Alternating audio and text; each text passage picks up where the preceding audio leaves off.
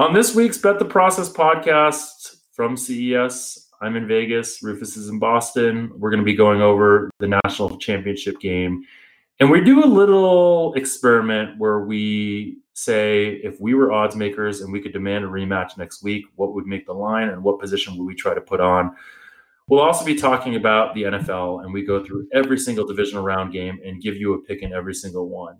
As always, the Bet the Process podcast is brought to you by the Sports Action app, which is the #1 app for tracking all of your betting information, etc. And it's available for free on the Google Play Store and the iTunes Store. So with that, let's start the process.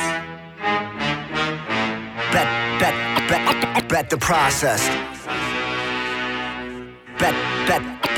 Bet the process. Welcome to the podcast. Bet the process. It's not that typical cookie cutter nonsense. If you came just for picks, you're in the wrong place. Find a tout with a narrative to make a strong case. Instead of blindly assuming a team must be tanking, we're looking for the edge in Massey Peabody rankings, crunching all the numbers in a simulated system that break down the data analytically driven. Media coverage of sports gambling is pathetic. Welcome to the Bet the Process podcast, the CES version. I'm in Vegas for one day of meetings in CES, and I use meetings in quotation fingers. Rufus, see you in Boston? I am. I'll be in Vegas next weekend. Got it. How long are you going to be in Vegas for? Through the Super Bowl. Wow, are you going to be taking down props left and right? That's the plan. Are you going to actually are we going to do like a props podcast, but we're going to give people like zero value because you will have moved all the ones with value? Well, it's actually, that's not true, because I think there will be value right before kickoff. Generally, the value is right when the props open and there's some rogue numbers, and then also right before the game kicks off and you have a bunch of squares moving things, betting things towards the over and betting the yeses on things happening. So I'm just going to, like, when the numbers come out, just bet all the no's and bet all the unders. Is that a good strategy? Well, actually, you could bet the yeses and bet the overs when the numbers come out, and then bet the no's and bet the unders when the game's about to start. Because basically the lines get bet into shape by sharps early on. Numbers normally come out starting the Thursday after the conference championship games, and generally most places are out by Sunday. And so the next week, sort of middle of next week, the lines are pretty sharp. And so then I kind of hold off and wait until Saturday and Sunday, and then numbers become inflated and get bet out of whack, and you can get some really, really good value. But generally, yeah, if I like an over early in the week, I want to hit. If I like an over, I want to hit that earlier on generally. And but there are rogue numbers, just really bad numbers that books put out. For example, the win. I wouldn't say this if it weren't for the fact that Johnny Avello went to DraftKings and is no longer making their props, but he would open. Will there be a roughing the passer penalty at like -115 each side for a few straight years? And that's, a roughing the passer penalty happens like 1 out of every 4 games, maybe 3 games. I mean, it was something like -280 true price or something crazy like that. And so there's opportunities like that. Interesting. So you don't think there'll be that value anymore because Johnny Avello's now at DraftKings? Yeah, I don't think there'll be value on that specific prop, but there will be that much value on a prop. There are always ones that are mispriced because the books are pricing so many different props, and there's just occasionally one slips through the cracks, and that's why if you're the first one there to hit it, you can get some really good value. So do you think there are many other groups? Like, I assume that you think that you're like a top 5 props better because it's sort of like a very prideful thing for you because that's how you got your start. Not anymore, Jeff. I don't think, because I only do props for the Super Bowl at this point, so I'm not really spending nearly as much time on props as I used to. Got it. So you're a has-been, I'm a has-been. Never will be, never was, never I don't will know. be. Yeah. Let's stick with has-been. But okay. The question is, are there a lot of other people out there? One thing is for sure, by the way, you love talking about props. Yeah. You do. It's I can see the gleam in your eyes through the internet. It's like a little twinkle. Did you have something else to say? Sorry, I cut you off. Well, I think you were asking me if there are other groups out there that are doing this, right? And there are. And I think that you also have a lot of people that are trying to middle props. So they'll see that the Westgate opens with, some players rushing yards at 62.5 and another place opens at 68.5, and they'll take the over 62.5 and the under 68.5, or, they'll take plus 130 on the yes interception and minus 120 on the no interception. So they'll basically, they'll arb things and make those markets more tight. But I generally stay away from those straight arbs unless there's an edge on both sides, right? If I thought the true price on an interception was no minus 125, then sure, I'll take, yes at plus 130 and no at minus 120. But otherwise, there's probably only value on one side of those. So if you're willing to be a little more risky. In those cases, because of the limits, you're going to make like $5 a bet or something. Yeah, that's true. Well, limits vary, I guess, from 500 to a few grand. Yeah, but anyways. Okay, so you want to talk about the national championship game where Bet the Process podcast was triumphant, I feel we were. We finally won a future. We had told people Clemson, and I had some Clemson at like plus 395 from when we talked about it on the podcast. We won't talk about the Oklahoma or the Virginia Tech or the Georgia or the Michigan futures that I think net I ended up making like a little bit of money on the futures that we recommended on this show. Not very much, but a little bit. Nice. Yeah, I saw all these Georgia ones that I had to grade as losers and Virginia Techs exactly. But Clemson, there was a time when we really thought. I think the thing that was a little frustrating for me is I feel like we should have gone a little bit larger on Clemson when it was plus 400, because it was pretty clear at that point that was like a tremendous amount of value. No, I completely agree there. It was just, it's because it is such a low price, relatively speaking, that you're not going to put down that much. Whereas, if you're getting something at 100 to 1, you could cash a quite a big ticket.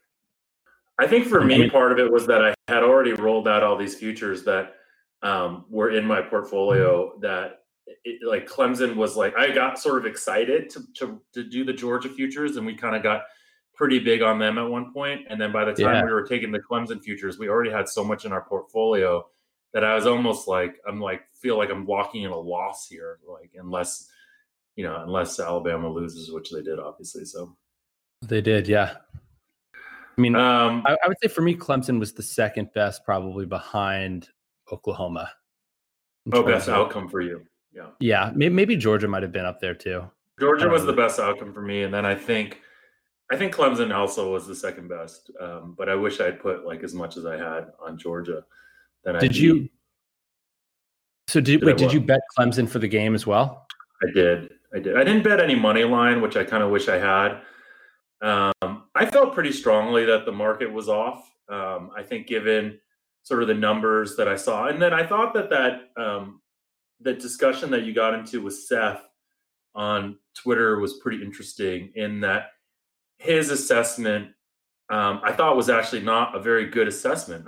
He basically, as much respect as I have for him, the notion that they were a monster and had, and we talked about this last week on the pod, they went and their defense was somewhat suspect, and then they shut out LSU and they shut out Mississippi State. But LSU had a questionable offense at times, similarly with Mississippi State. And even that Mississippi State game, you remember that game could have been much closer than it ended up being 24-0. All those sort of weird things happened with Mississippi State. One, the fumble, the phantom push in the back when they were going in for a touchdown. I think there was a muff punt that led to an early Alabama touchdown. So anyways, that, and then he mentioned the idea of strength of schedule, which, and like games against Citadel, which you responded in saying that they weren't a big factor in your ratings, right? No, we don't do the FCS games, which, I think that can hurt us, especially with some of these lower rated, FBS. I always get confused with these acronyms. Lower rated Division 1A teams, playing some of these better 1AA teams like the North Dakota or North Dakota State or whichever Eastern Washingtons of the world that tend to be good. But just say Furman. Furman is all you need to know. Furman. Is that who Florida State played? No, they played Samford the other year. It was like last year, I think, right?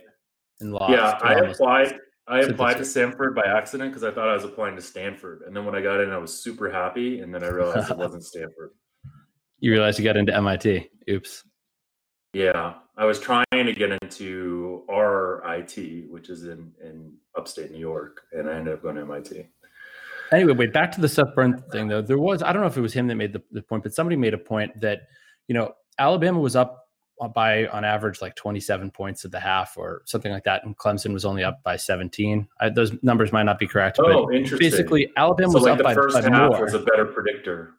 Right. And so overall, I use situational weighting, and I DK basically based on the leverage of a situation. So extremely low leverage situations are going to be much less predictive of the future. However, and it's fit though, so to best predict the future. So basically, there is some signal in somewhat low leverage situations, and some signal in very low leverage situations overall. But there could be some sort of team specific random effect. So say like Alabama just doesn't try in these situations, whereas an average team does. And there would be signal from an average team's performance, but there are these teams like Alabama possibly where they just play it differently. So that's something that my model would fail to capture.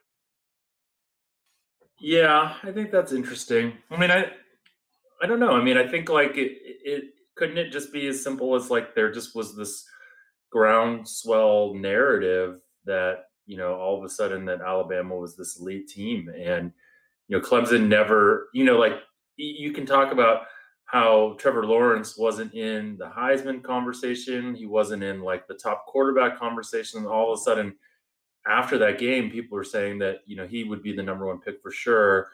And people should start stocking up draft picks for 2021 so they can land him.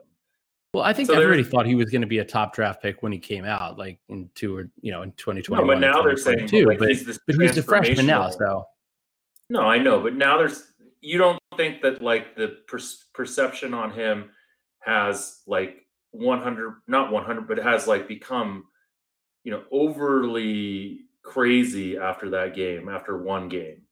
Yeah, I mean the hype machine is on full blast. Very nice way. What do you think the numbers should have been? Well, in retrospect, I think it should have been Clemson minus 28, knowing what I know. Bullshit. Okay. Well, I think it should. So I said it should have been Clemson plus 1.3, I guess. Alabama minus 1.3 going into the game. And I mean, knowing what I know now, like if they had to replay this game, next weekend, I would say Clemson minus a half a point. So basically close to a pick.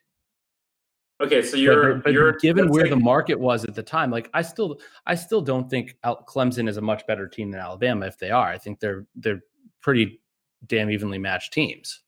Well, let's put it this way: you're an odds maker in New Jersey, and they decide they're going to replay this game next week. What do you make the line? Ew, that's a good question. The question is, what do I anticipate? Where do I anticipate the action is going to come versus what do I actually think the true line should be? I think the true line should be right around a pick. Maybe Clemson minus a point, but I think that I would end up making it Bama minus 1 or minus 2. It's a fascinating question in some respects, right? Because you're balancing these sort of like numbers, the anchoring or the framing or the priors of the numbers coming into that game with the overreaction or recency bias of what happened in that game. And I guess what I want to know from you is like, what would you want your portfolio to end up looking like? Or how would you craft this line to make your portfolio what you wanted? Like, would you want even action and just collect VIG, or would you want to take a position? I'd want to take a position if I could take a position that was positive EV. But the question is, would there be a big overreaction? And I think that if you're getting the majority of volume from square bettors who, they're probably going to overreact to this game, whereas sharp bettors probably are not. So, I honestly don't know where the line would end up, though. And, I did a Twitter, well, not a poll. I should have done a poll. I asked people what they thought the line would be if the game was played next week. And people said, a bunch of people were like, Clemson -7, Clemson -3. And then you had people that were like, pick Alabama -3. So, honestly, let's play this out for a second. So the line was -6, 5. I think it closed at 5. But it bounced between 5 and 6. Yeah, late money came in on Clemson. The next big number is Alabama -3. So I think we all agree that it should go down to at least 3.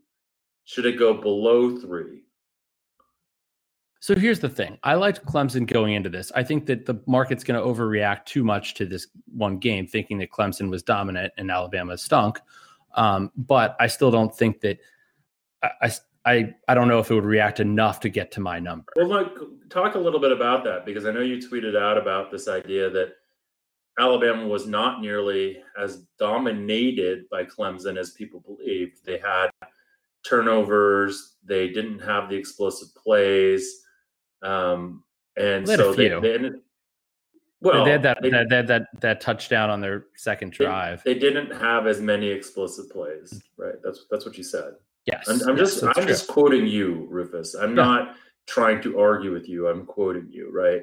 And I'm saying that, like, your game grades only had Clemson 2 points better, right? Right. And that's because the yards per play was not too far apart.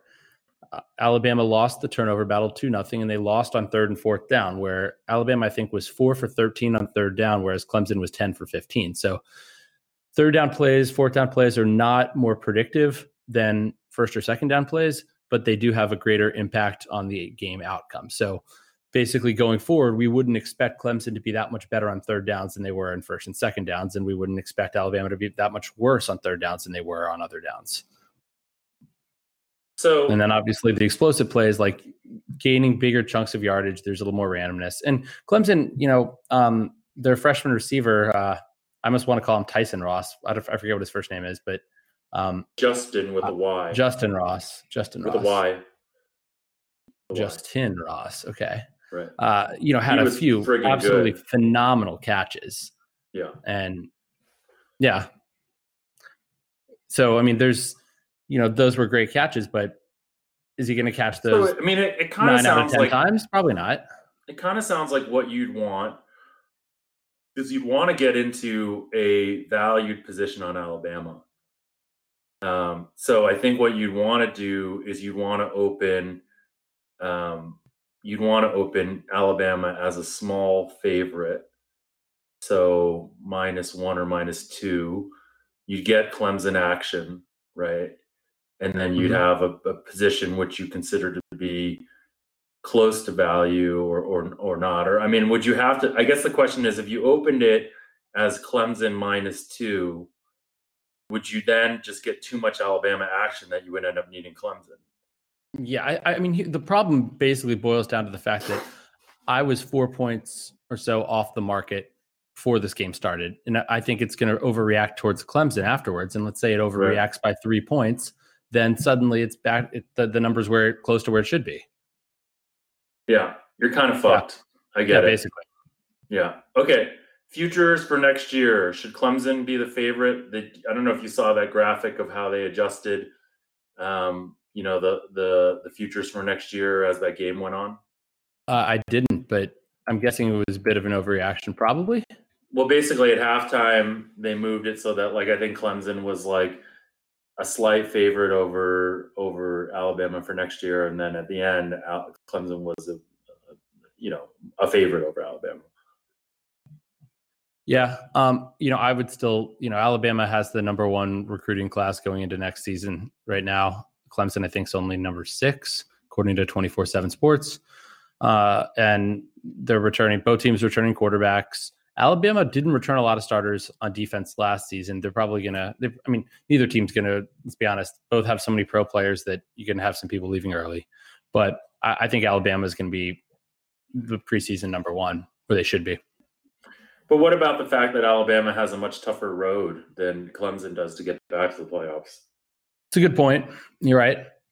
The SEC is certainly much tougher than the ACC, and especially being the SEC West, where LSU and Texas A&M. Texas A&M's going to come in with a really strong recruiting class as well. The top. If you look at the recruiting numbers, you got like Alabama, Georgia, A&M, and LSU all in the top five, bringing in top 5 recruiting classes. So, yeah, you do make a good point there. I haven't looked at Clemson's schedule, but at some point in the next month or two, I'll probably run some sims. I'm going to take Clemson. You can have Alabama. How's that sound? Sounds fair. All right. Repeating is hard, though. Remember that. It is. Anything left on college that you want to talk about, or can we put the 2018-19 college season on ice? Let's put it to bed. It's to bed. Oh, one thing we should talk about is the value that we all saw in the second half under of that game. Good point. Where do you think that came from? I mean, it's just a situation like that is tough because our numbers came out and it showed a ton of value on the under, but it was still a teeny bit hard to bet because of just the notion of betting an under in a game like that where it seemed like it was going to be a track meet.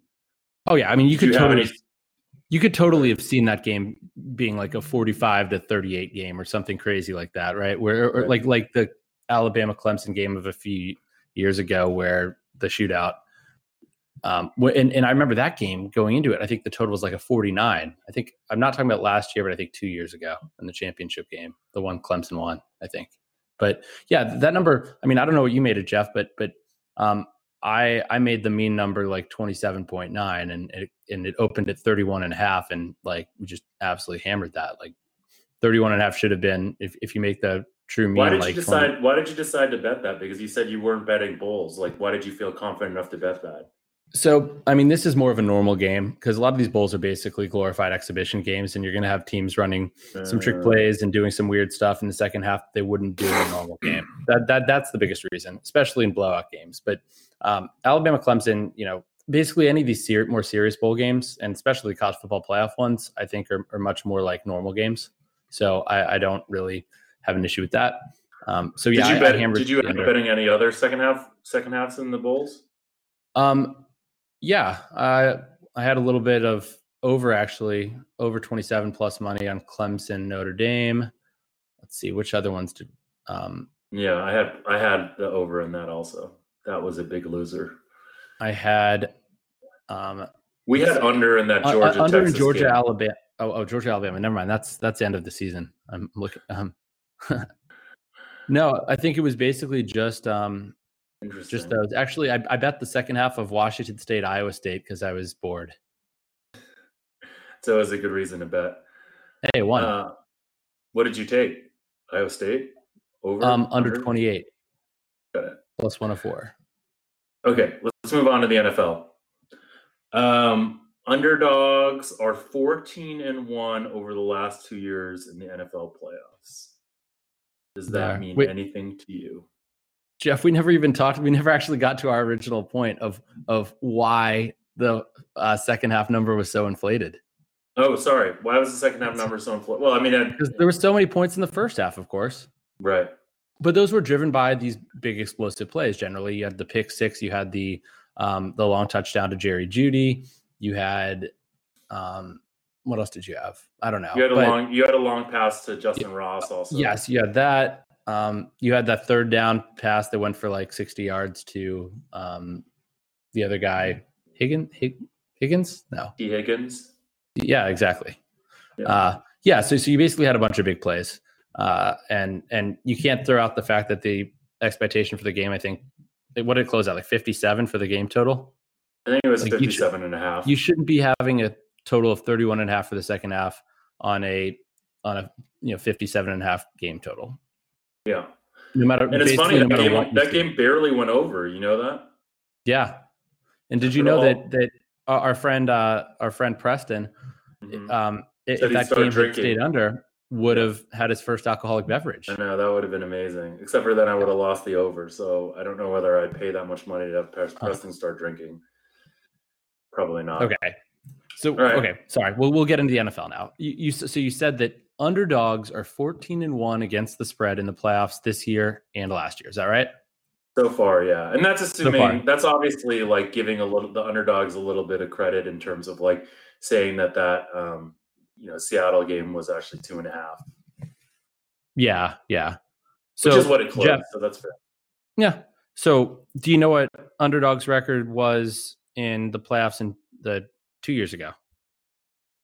The 2016 to 17 season. Bad, I'm guessing. 2-9. Mm-hmm. Yeah.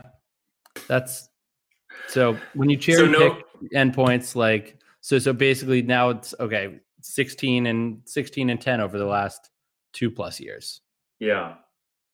Yeah. That doesn't so sound as quite as arbitrary impressive. endpoints, small sample size, and also markets tend towards efficiency. So if anything, there's going to be value on the favorites this week because of this underdog narrative. I'm not saying there necessarily is because of it, but if anything, you would think that this sort of public information would make markets tend towards efficiency.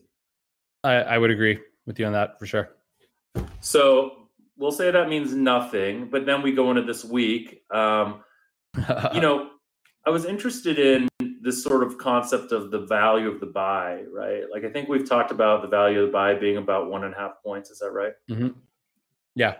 Does that value, have you shown that value to have more value later in the year than it does early in the year? Because I was reading some academic paper on this, and it was basically like looking at offense, just offense. And it was saying that the offenses performed anywhere from 1 to 2 points better over basically based on buys.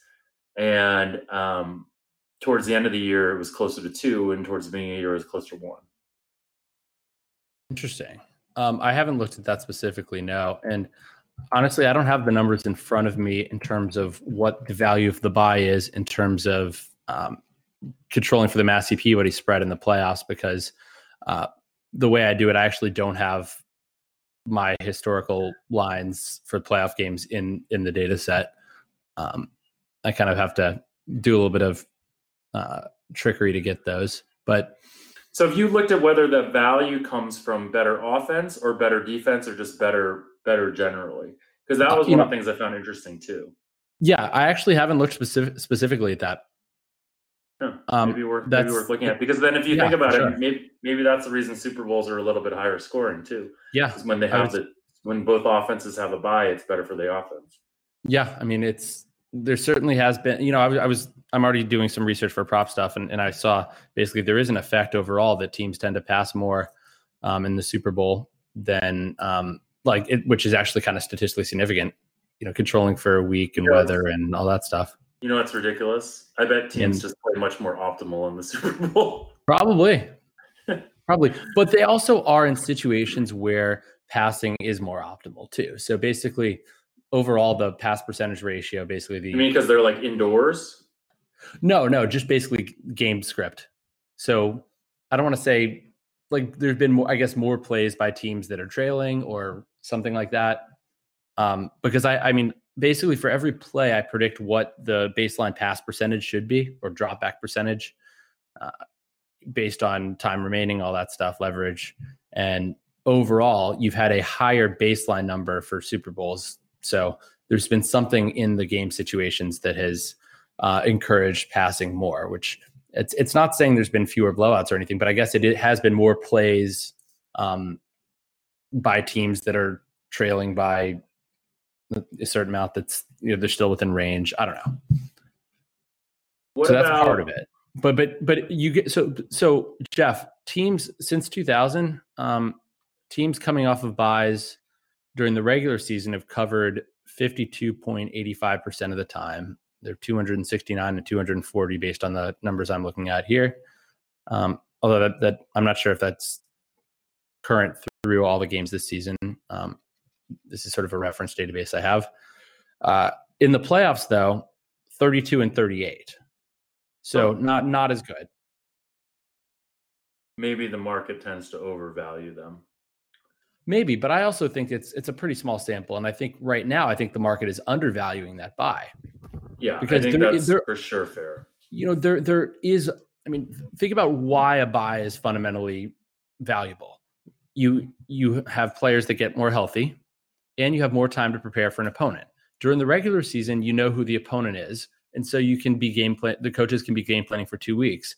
The one thing in the playoffs, you don't necessarily know who the opponent is. And I actually think New England probably spent a lot of time last week looking at how they would play against Baltimore, because Baltimore is such a different team. And I think that would have been a huge, massive advantage for New England. You don't think they spent a lot of time thinking about Houston? Because that's who they probably would have played, right? Sorry? Yeah. Houston Indy the game was close to a pick. I don't know. Yeah. I mean, my thought is, they're more familiar with Houston. Belichick I think they probably looked at Houston a few times over the years.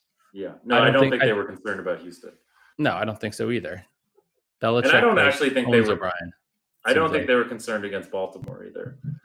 I would have loved for them to have been able to play Baltimore, just because I do think that Belichick would have designed something similar to what the Chargers did, and it would have ended up, Baltimore would have ended up doing nothing. San Diego, as a Patriots fan, the Chargers, the LA Chargers, are the one team I did not want them to play.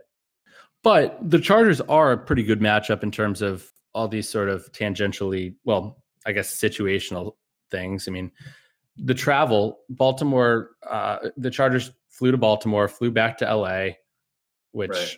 I mean, I wouldn't have done that, but, they didn't know where they were going when they booked that flight, I guess, to Baltimore to begin with. So yeah, and they don't want to pay the change fee. They should fly Southwest. It's easier to change fees on Southwest. They probably, BWI is a Southwest hub, so it would have been very convenient. Yeah, they could have gone into Providence, which is much closer to Foxborough. I'm sure there's directs between BWI and Providence. Exactly. They could have had a whole Southwest flight to themselves, and imagine all the pretzels and peanuts they would have got, and those weird Cheez-It things or Ritz things that they have. Yeah. Anyways, I fly a lot of Southwest, and I actually love Southwest Airlines. Maybe we can get them as a sponsor. They'd be great. That'd be nice.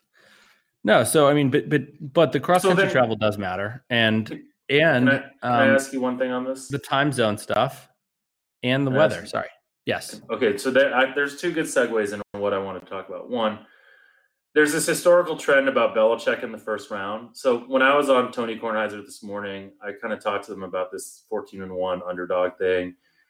And they were basically like, Tony especially was surprised that it wasn't weighing into what I was doing, and I was trying to explain why. And then he asked about sort of like Belichick in the first round, in this round, and the numbers are like astronomical and how he does in this round. Do you think about that at all, or is that just something that like makes you feel more confident in a pick when you might see value on New England in this round? I don't think about it, but I'm going to actually query this right now. The Patriots, it's this particular round? This particular round, when they have a bye. What years are you talking about? I don't know, whatever years that Belichick's been there. Okay, 7-4. Is that it? Pretty good. Against the spread? Pretty good. 3 games over. Yeah. I mean, 63.6%. Yeah, I'll take that. We can make a lot of money with that percentage, laying 110. Yeah. All right. So we're basically saying, like, you don't give a shit on that. No. And Belichick coming off the bye in Super Bowls is only 3-5 against the spread. There you go. Well, but that's not this round. They both have buys in that situation. We talked about how in those situations, like, anyways, okay. Having more time, like, but we've also said that the less time you have to prepare, the more coaching probably matters. Sure. So we've talked about this ad nauseum, so I don't want to talk about it. Let's talk about the weather, because the weather is interesting. So you tweeted out early in the week what the weather forecast was going to be in New England. At that time, the total was 46.5. I don't know if it was your tweet or what, but at that point, the total moved down to 45. And it has since moved back up to 47. Well, I'll tell you why. So before there was snow in the forecast. When I tweeted, it said snow showers, and then some people were talking about, a foot of snow, and now it's looking like it's not going to be any precipitation. So although snow doesn't really have a huge effect on scoring. Sure. So my point is that your tweet created a lot of value on the over. I think there's value on the over at 47, and it's certainly at 45. There was a ton of value. What do you make it? I don't have the exact number, but I think higher than 45, 47. I make it 48. We had value of 46.5, right? Okay. So, anyways, my point is that like all this weather prediction, right? It seems like there's been a bit of overreaction to the weather, right? Yeah. I think so. So, anyways, are you going to bet the over, or did you bet the over at 45? No, I mean I make it 47.9. That's not a big enough edge. Even at 45, it's not at 45, yeah, but I wasn't. Well, but you sent that tweet out, and I thought you sent that tweet out to try to get value on the over, and I thought you were some mastermind. But clearly, you're just Rufus P. Firefly. Actually, after updating precipitation numbers and new temperature, I'm up to 48.2, Jeff. So maybe there were fundamentals driving that move. Yeah, there you go. I'm telling you, the over. I wish I got it. I wish I had waited to bet it until you had sent your tweet out. Instead, your tweet just made me go, "Oh shit, I'm probably on the wrong side on this." So, well, I tweeted out that I liked the Chefs at 5, and that game is still at 5. It's gone. That actually like moved to 6 and then moved back to 5. It did. And so no one has any respect for you in the NFL as they should have, as they shouldn't have, or shouldn't have. I mean, they've been my recent record has not been great. No. Although you finally you're cashed in your anti-Alabama sentiment, so that's good. It is good. And kudos to Seth Byrne for promptly paying off his charity bet with you. Kudos to him. He did. Anything else on NFL, or you want to get into picks?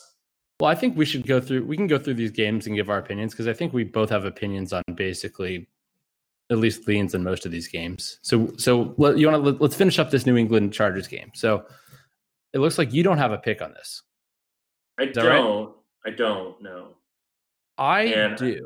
I know. And it's interesting because when I was breaking this down this morning for Tony Kornheiser, I basically said, you take into account home field and you take into account the bye, this is basically saying that the Chargers and New England are even.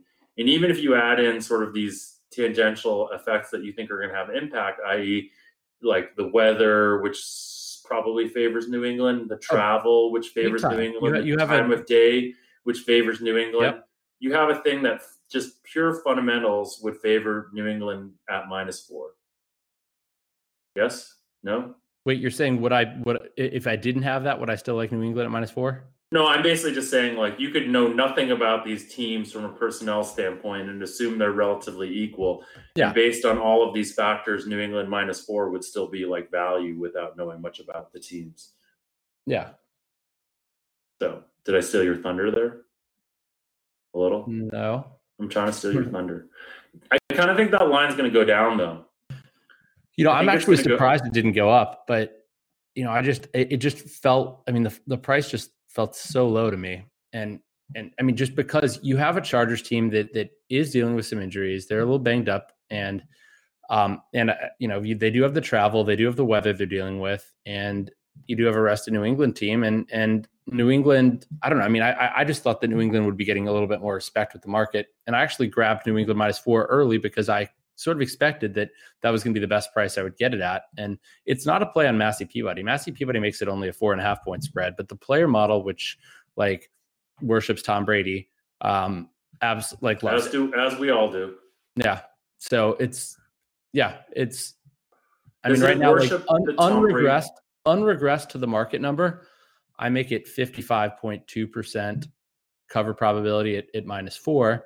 But I bet it early because I thought that basically at the closing price, I might not be betting this, if it was -4 at the close, but early in the week, I'm not going to give the market as much respect there. So because I bet this literally on Sunday before I even ran the numbers on the Chargers win. And the Chargers improved a little more than I expected they would. So that plays into it too, but I am down already on New England -4.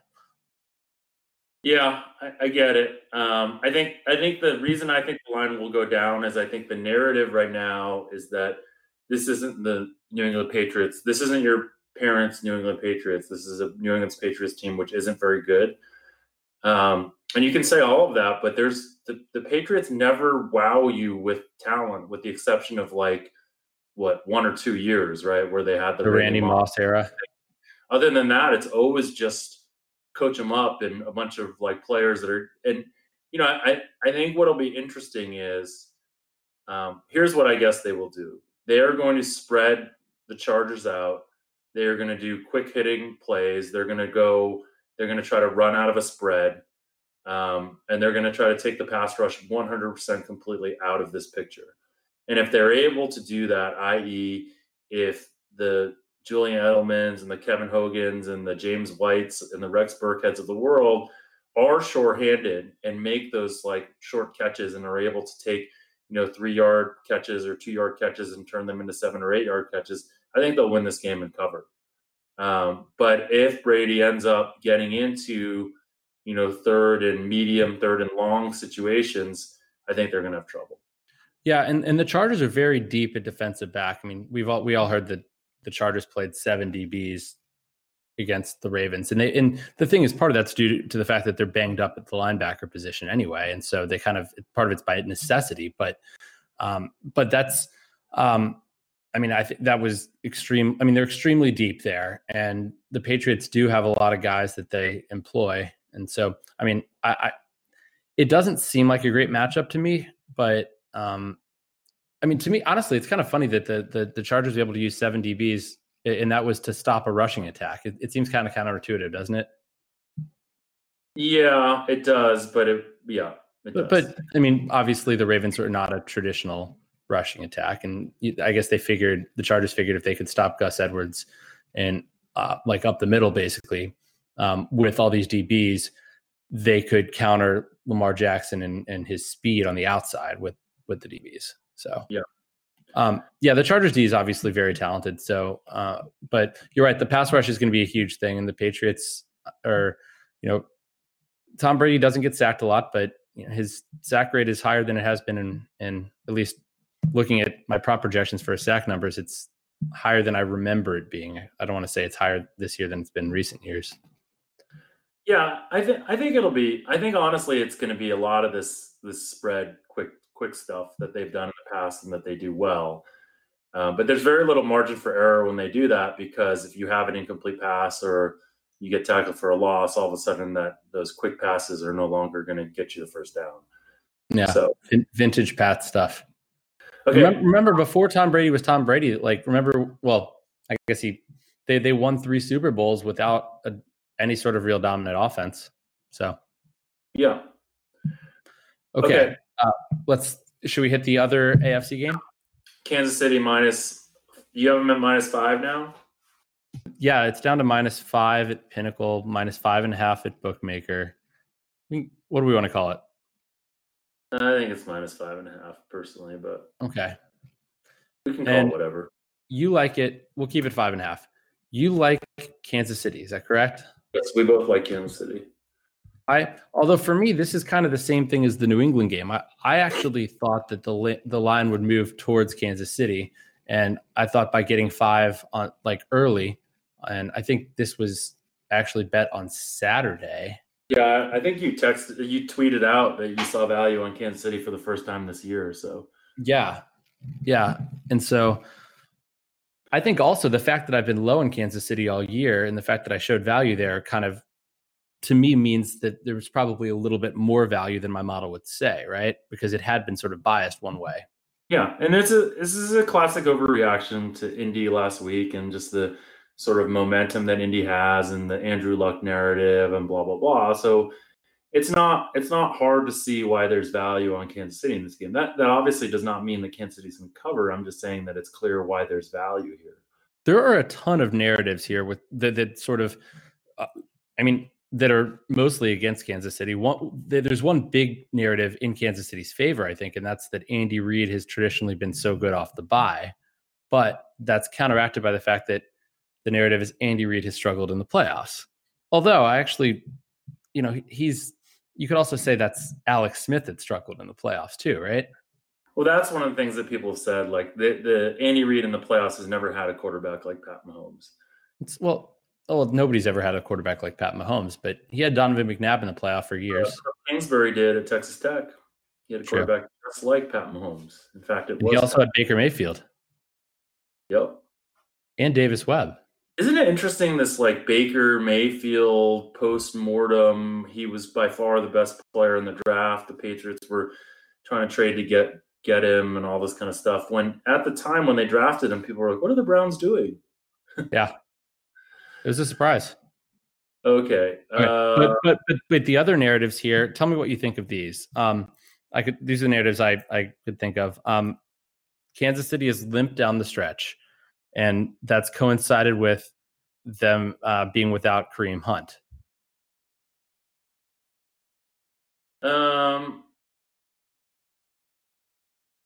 Nah, I don't know. Yeah. You have matters, but it doesn't matter that much. It's Mahomes' first playoff start.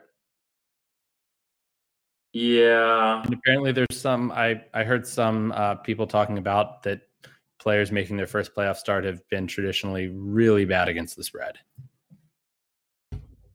Yeah. I mean, these are all the reasons that this line is short. This line should be 7 in my mind.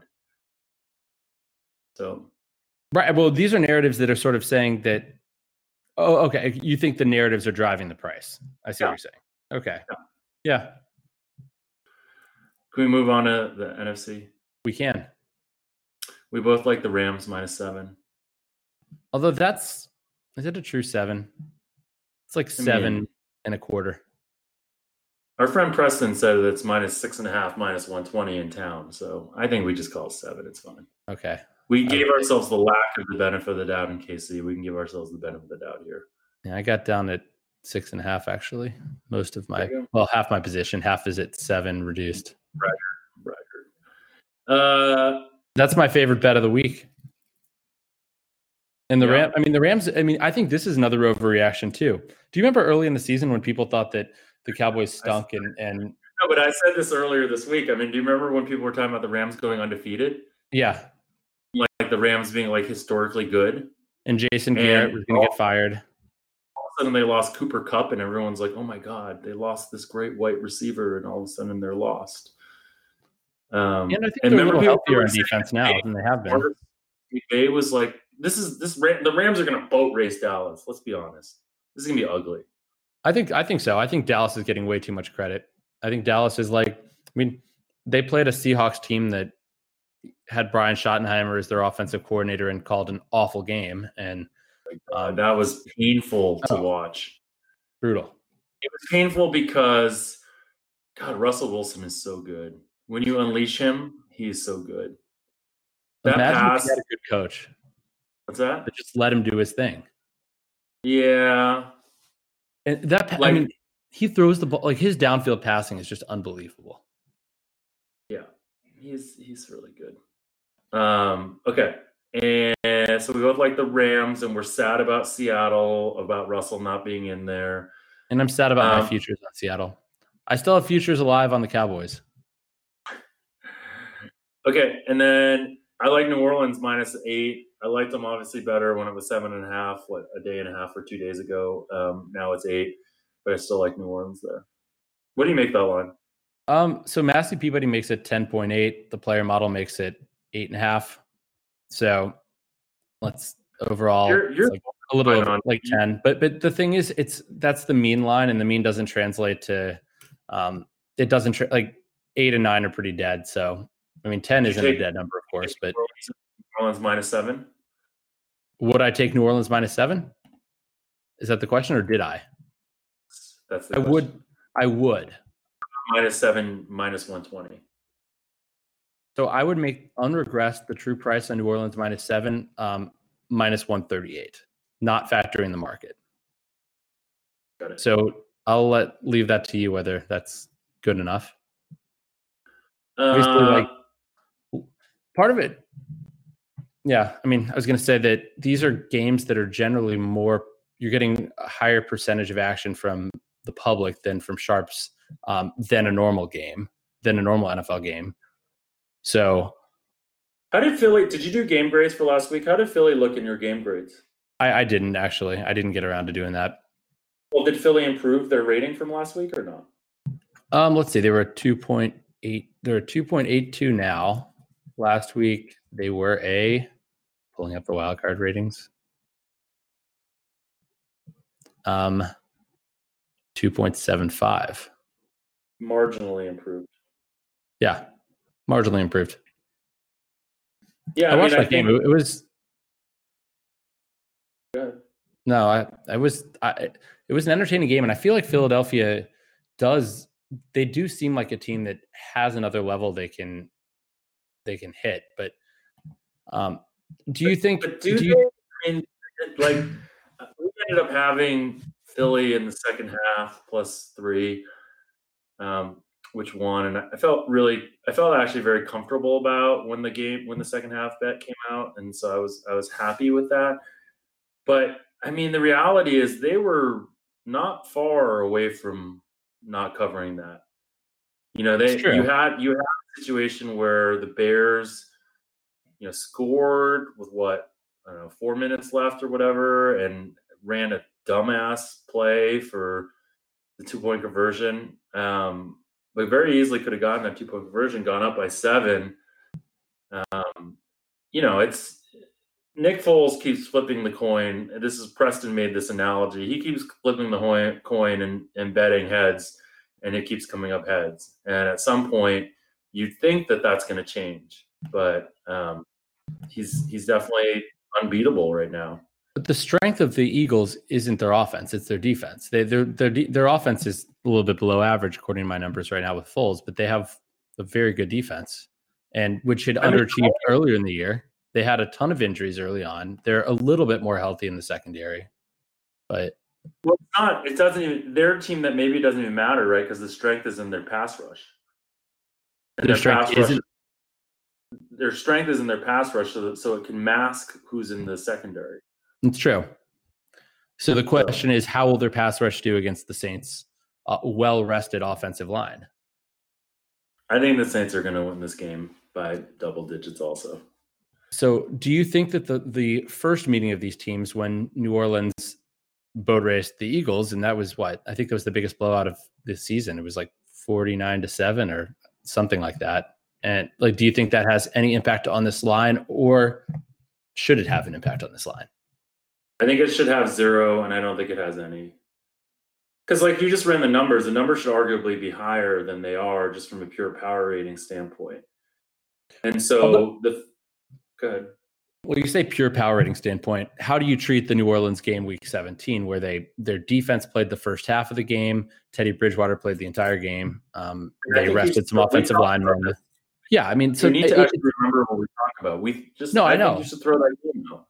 And I'm waiting at 20% or something like that but I feel like, and that's an arbitrary number because I feel like you can't throw it completely out. Some teams played with nothing to play for and rested some players and played much better. And I think there probably is a little bit of signal there. I just don't think there's a lot.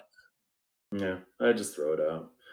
You're not the other samples. All right, that's a wrap. Anything else you want to talk about before the divisional round starts? No, I think that's it. I think we should have a lot to talk about next week, though. We have a surprise to talk about, but we'll keep listeners hanging on that. Surprise? I don't even know what you're talking about. Yeah. What's going on? Do I know what you're talking about, or is it a surprise to me also? I think you know, if you think about it. Are you getting married? No, we'll have something to debrief next week. Okay. Talk to you guys next week. Thanks all. Bye. All the numbers in the simulated system that break down the data, analytically driven. Media coverage of sports gambling is pathetic. The bottom line is watered down. It seems like they don't get it. Puppet teaser, but the engine's running off unleaded. None of it's organic. It all sounds synthetic. That's why I fucks with Jeff Ma and his dog Rufus. No locks of the year. They just tell you what their truth is. Maybe make your pockets fatter as the bookies get thinner. Give the information, turning losing bettors into winners. Yeah. Reppin' Rutgers.